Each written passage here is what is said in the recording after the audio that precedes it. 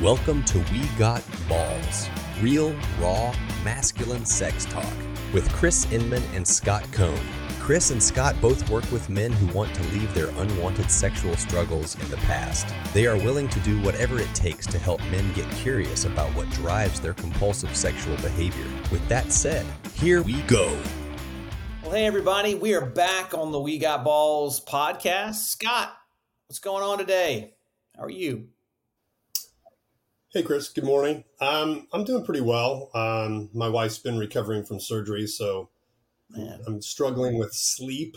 Yeah. So hopefully I don't look a little, I have some bags under the eyes here, but other than that, things are going better than I deserve. That's great. That's great to hear. I just got back from a trip to California, and I'm ready to get back at it and get working hard. And we've got an interesting topic on the podcast today. We're going to be talking about masturbation. And yes, that's fapping and jacking off and flicking the bean and spanking the monkey, beating the meat, and any other euphemistic term that you can come up with.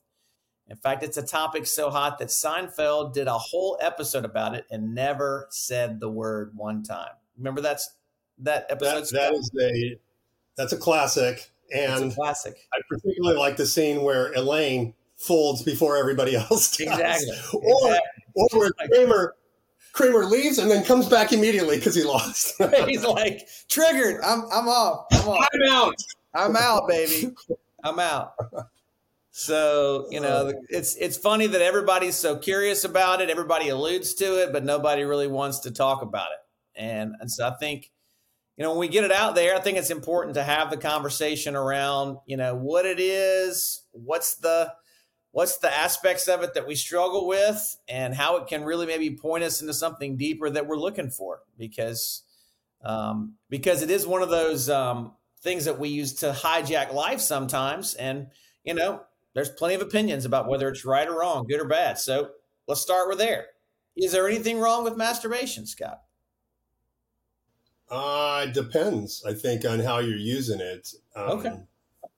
So I would look at, I always ask a guy when they ask me, what do you think about masturbation? I'll ask him a couple of questions. And the first one is, well, tell me how you masturbate. Like, how are you using it in your life? So to really answer that question intelligently, and I think also compassionately, is I want to understand how you've learned to use it to kind of explore your sexuality. I don't think there's anything wrong with that. Mm-hmm. And I've got two sons, and while they were entering puberty, I told them really frank information about masturbation and erections and ejaculating and all that, pornography, and just tried to set some boundaries to contain what they were going to be doing in terms of exploring. But I said, there's nothing wrong with you exploring your body. And this can be really controversial in Christian circles where you and I kind of come from. It's controversial because there's plenty of people on both sides of the fence. If you really listen, there's some folks who say, as long as you can do it while thinking about an old pickup truck, you're doing good. A-okay. And of course, then you develop a fetish for pickup trucks. I'm a Ford man myself. I prefer the Ford. Yeah, nobody has ever explained that to you. But so with my, I'll just tell you what I said to my sons is, from a perspective of like, what does God think about masturbating? Well, I don't think he really cares all that much. This is my opinion, but I think my opinion stands on pretty firm ground because in the Bible, the word is never, ever, ever, ever used, ever. Nope. It may be alluded to twice in the New Testament than I can think of. Maybe you've got a couple other scriptures. It's alluded to in the Old Testament too. So, okay. So maybe the Old Testament where it talks about if a man has a seminal emission, he's supposed to wash and remain unclean. Yeah. It doesn't say how he has the seminal emission. And there's only three ways you can do that, right? Yep. So you can have intercourse, you can have a wet dream, or you can masturbate. Jesus says, if you look on a woman to lust, you've committed adultery in your heart. Therefore, if your hand offends you, cut it off. That may be an allusion to masturbation, but it's in the context of objectifying other people. So, you know, whether or not you can masturbate without objectifying other people, I think that's possible. I know I've done it. Yeah.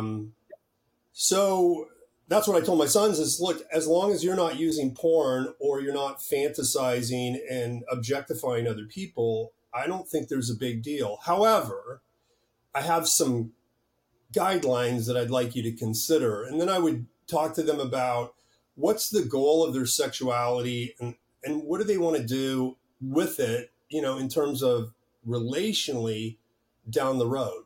If they get married, how do they want to be sexual with their wife? Because the way we learn to be sexual with ourselves is going to carry over into our relationship with our wives.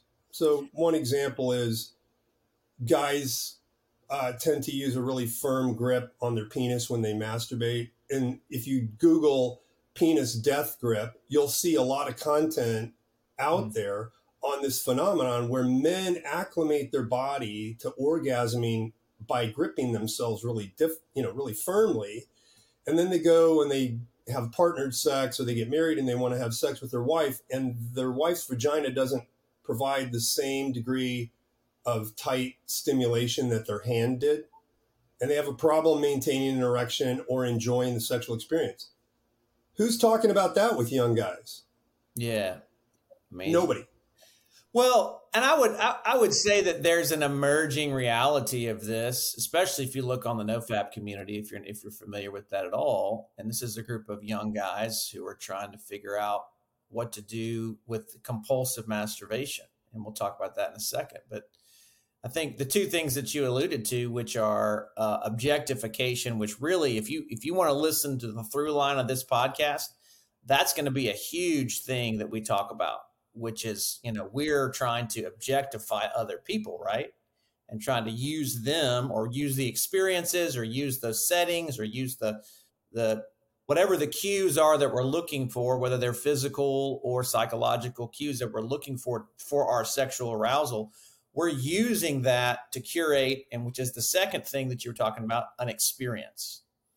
You know, when I masturbate, it's an experience.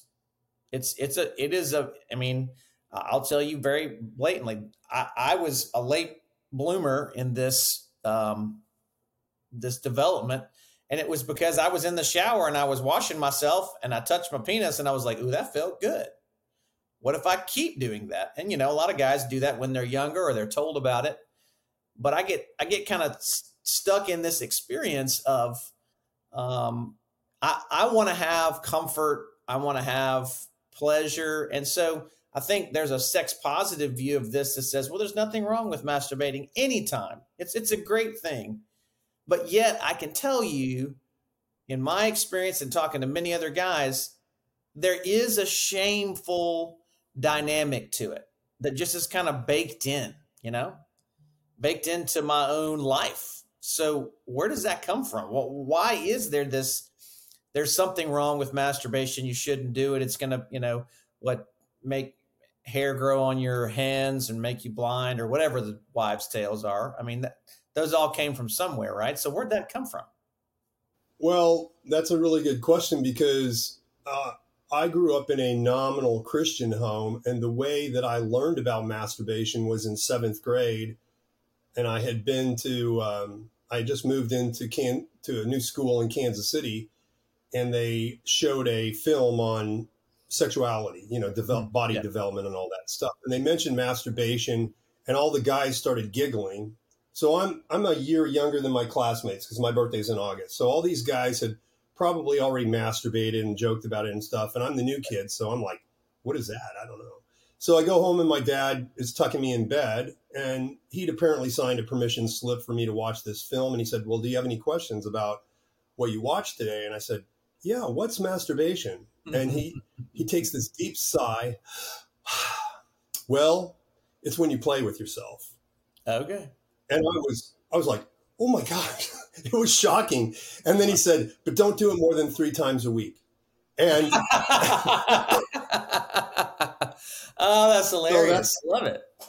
That's my dad's containment on my masturbation. And of course, that night I masturbated for the first time, and I'm like, but I wasn't expecting an orgasm. Like, and when that happened, I thought I had broke something in my body. Right. What's going on? And, I didn't feel shame because I felt like my dad had kind of given me permission. But interestingly enough, I did feel shame if I did it more than 3 times. That's funny. So I think a lot of it has to do with the conversations that we have growing up around this. Is it seen as a bad thing or is it seen as a good thing? What kind of containment does your father place on it? How is it discussed? And in a lot of homes, it's not discussed at all because dads have their own masturbation shame. And so they don't want to engage that conversation with their son because they don't want their son going, well, do you masturbate, Dad? Oh, yeah. How many times do you masturbate? That ain't happening. No, that conversation is not happening. Yeah. So in the absence of the conversation, what are you going to feel? Yeah. Like the absence of language and the absence of the discussion around it creates shame, whether you intend to or not. As a parent, you're saying this subject is so hot that we can't talk about it in a healthy way. And or the other extreme is, no, it's bad. It's evil. This will lead you to hell. I mean, and I was in a Christian group in college where if you masturbated, your salvation was threatened. Yeah. Honestly. And then later I found out all the leaders were masturbating all the time and projecting their shame on the younger guys. So that's a conversation for a whole nother podcast, but I get it because I think there's, there has to be conversation about it in order. I mean, at least your dad's conversation kind of normalized it for you. And, you felt shame if it was more than 3 times a week, but as a young boy, you didn't have any grit for what it was. And I think, it's helpful to give our kids and to give younger people some context. And the biggest piece that I see, especially in guys growing up, is this idea of silence. And that's definitely a big piece around shame, but also what is the real purpose of why I do this? I mean, there's a difference in masturbating occasionally and doing it in a sense where you're like, hey, I want to know what my body feels like. I want to know what an orgasm feels like. I'm curious, and doing it compulsively. And I think a lot of the guys say what? Well, okay, you've used that word compulsive a couple of times. What's you and I are both recovery guys. So what is the definition of compulsive masturbation? When does it become compulsive? I think for me, it was when I wanted to stop and couldn't and didn't. Is that it's there really was. And some people like to use the word addiction.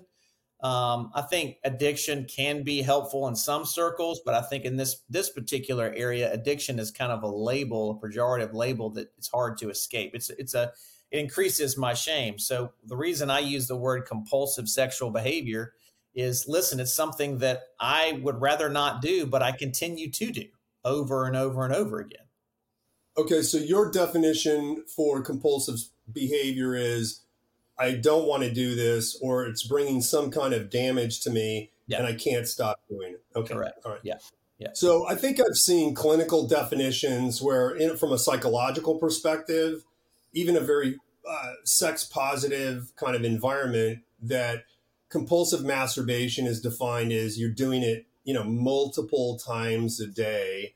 Yep. But for me, the real issue is back to this context in how are you using it? Are you using it to regulate your moods? Are you using it to deal with your emotions or your sense of difficulty in dealing with life's challenges? And so whenever you're angry, you go masturbate. Whenever you're, stressed out, you go masturbate. Whenever you're sad, you go masturbate. And it becomes an affect regulator. Yep. We use the term affect, but what affect is just simply talking about is my emotions and my bodily responses to those emotions. And it's typically, we use masturbation as a way to kind of soothe ourselves when we're over aroused, not sexually aroused, but emotionally over aroused. I'm dealing with a lot of anger. I'm dealing with a lot of fear or anxiety. Yeah. Or we use it when we're under aroused, when we're feeling a lot of shame about ourselves and we feel depressed.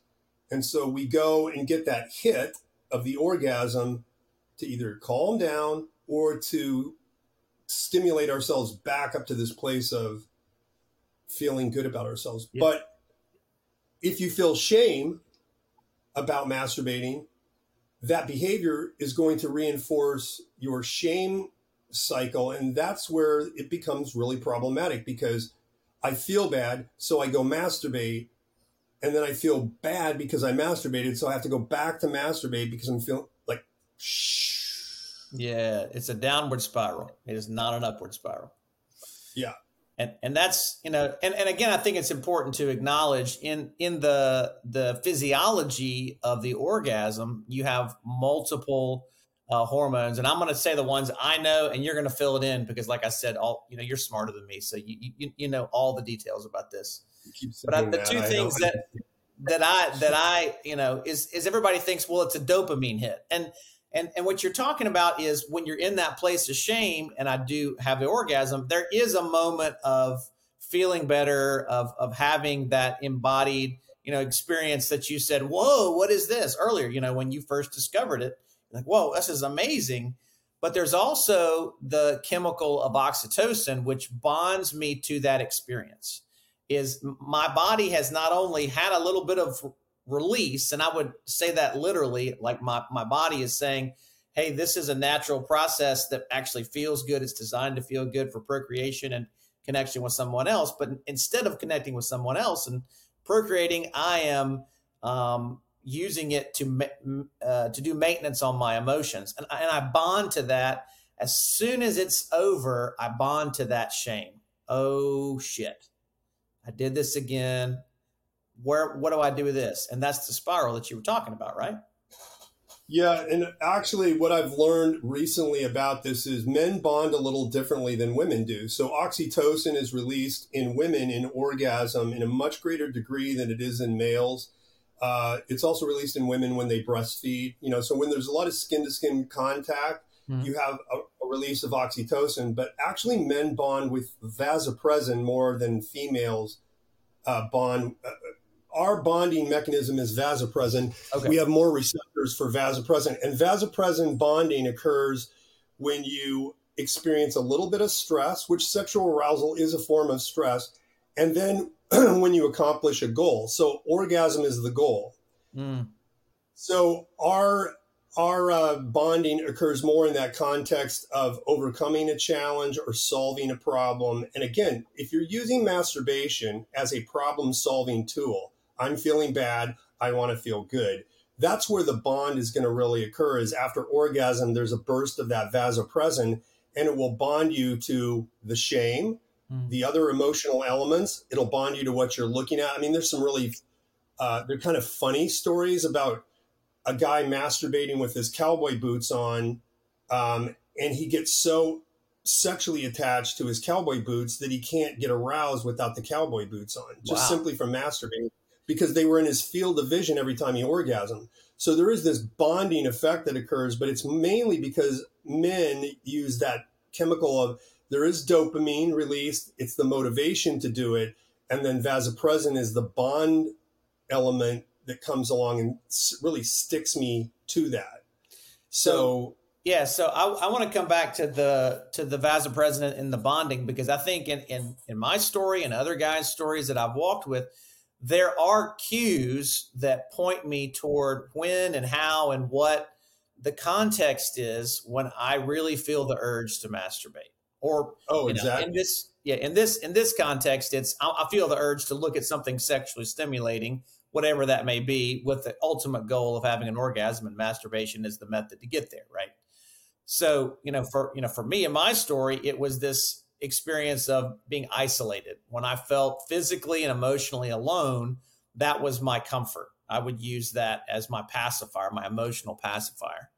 And there were experiences in my adulthood where, like when the family used to get up in the morning and go to school, and I was the only one left in the house. I mean, who doesn't get up in the morning and go to school as you start your day? But emotionally, in that season, right after they left, that was a really, really difficult time for me to stay focused on what I need to do for me in a healthy way. And before I even knew what it was just a reflex. Well, that's just what I do in the mornings at 7:30, 8 o'clock before I start my day. And stories like that really, really tell a tale, don't they?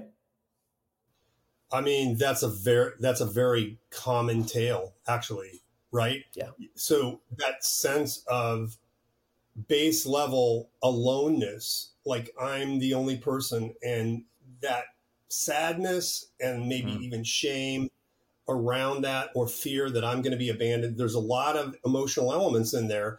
And then I'm going to go masturbate and get an orgasm to feel, boom, start my day. The other thing that I see a lot in guys is they start off with a base level of anxiety. They wake up in the morning and they know something bad is going to happen today. And so they're using the orgasm to kind of soothe themselves down. And that's very, very common too. And so you start to look at the patterns. If you want to go back and kind of decode, well, how have I used masturbation in my life? What's the context? And when I use it, what shows up? Go back and look at the pattern of your developmental use of masturbation. Did I use it to go to sleep at night? Did I use it when mom and I was left alone at home? And how often did you feel alone? Right? Yes. And that is such a common one. And so, yeah. And circumstantially in the story of my childhood, and as I learned to masturbate, I think that there is a direct one-to-one link with guys as they learn to masturbate with what was going on in their environment, in their story. Oh yeah. It comes along at a time when it can soothe a wound that is open, and it covers that up, right? Yeah. So there is some controversy too on this issue of bonding. When you talk about in normal sex, when you're having sex with a partner and you orgasm, your bond is occurring with another person. So it's occurring in the context of a relationship. But when you masturbate, who are you bonding to? There's not really another person other than maybe the visual stimulus of pornography or the fantasy, in your own imagination. So you're not really bonding with anybody. There's kind of a hole there.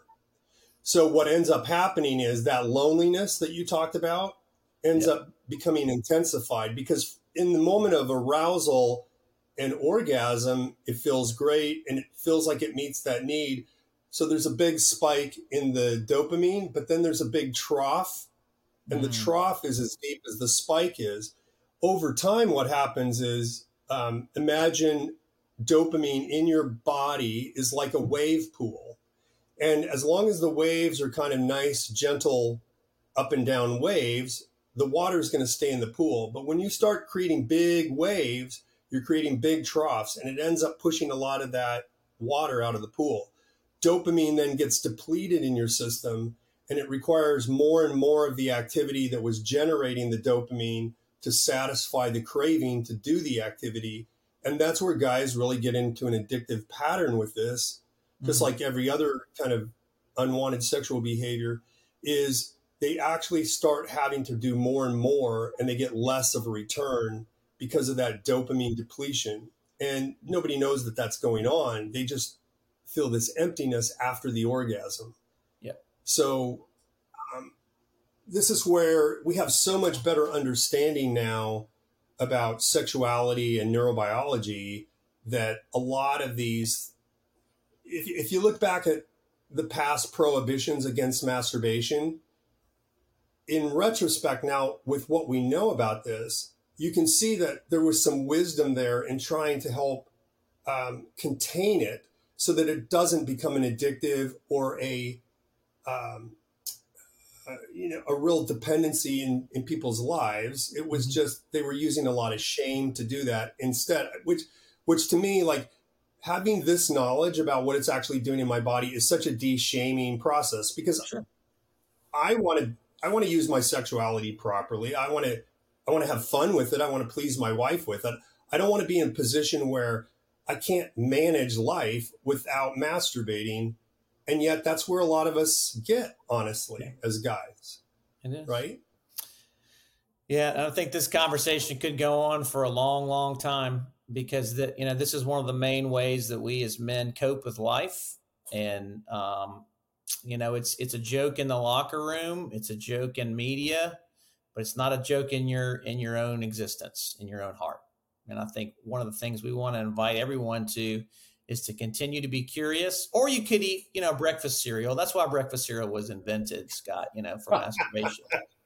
If you really want to stop, eat a lot of cereal, and that'll just fix it. Yes, it was cornflakes. That's it. So but we would really encourage you to get curious and do that work around the story that began your compulsive use of masturbation. That's really, if you're watching this, the chances are you're done. You're sick of it. You're done with it. Not that you're hating on the masturbation, but you're hating on the feelings. And everybody that I talk to in this space, Scott, I know you can resonate with this. They come in because they think the behavior is the problem. And I just got to say this, the behavior is not the problem. It's what is driving the behavior that's the problem. That's right. Yeah. And we that's what we do, and want to continue to walk with guys in that same vein to get curious. And so we hope you keep listening to the podcast and pick up on some more things that might give you cues as to why you're stuck where you are and can find the grace to heal. So, Scott, been great to talk to you. Look forward to talking to you again soon. Thanks, Chris. Take care, guys. See you soon. Don't forget to subscribe for more episodes. You can connect with Chris at pornfreemasculinity.com and with Scott at successfulmen.com.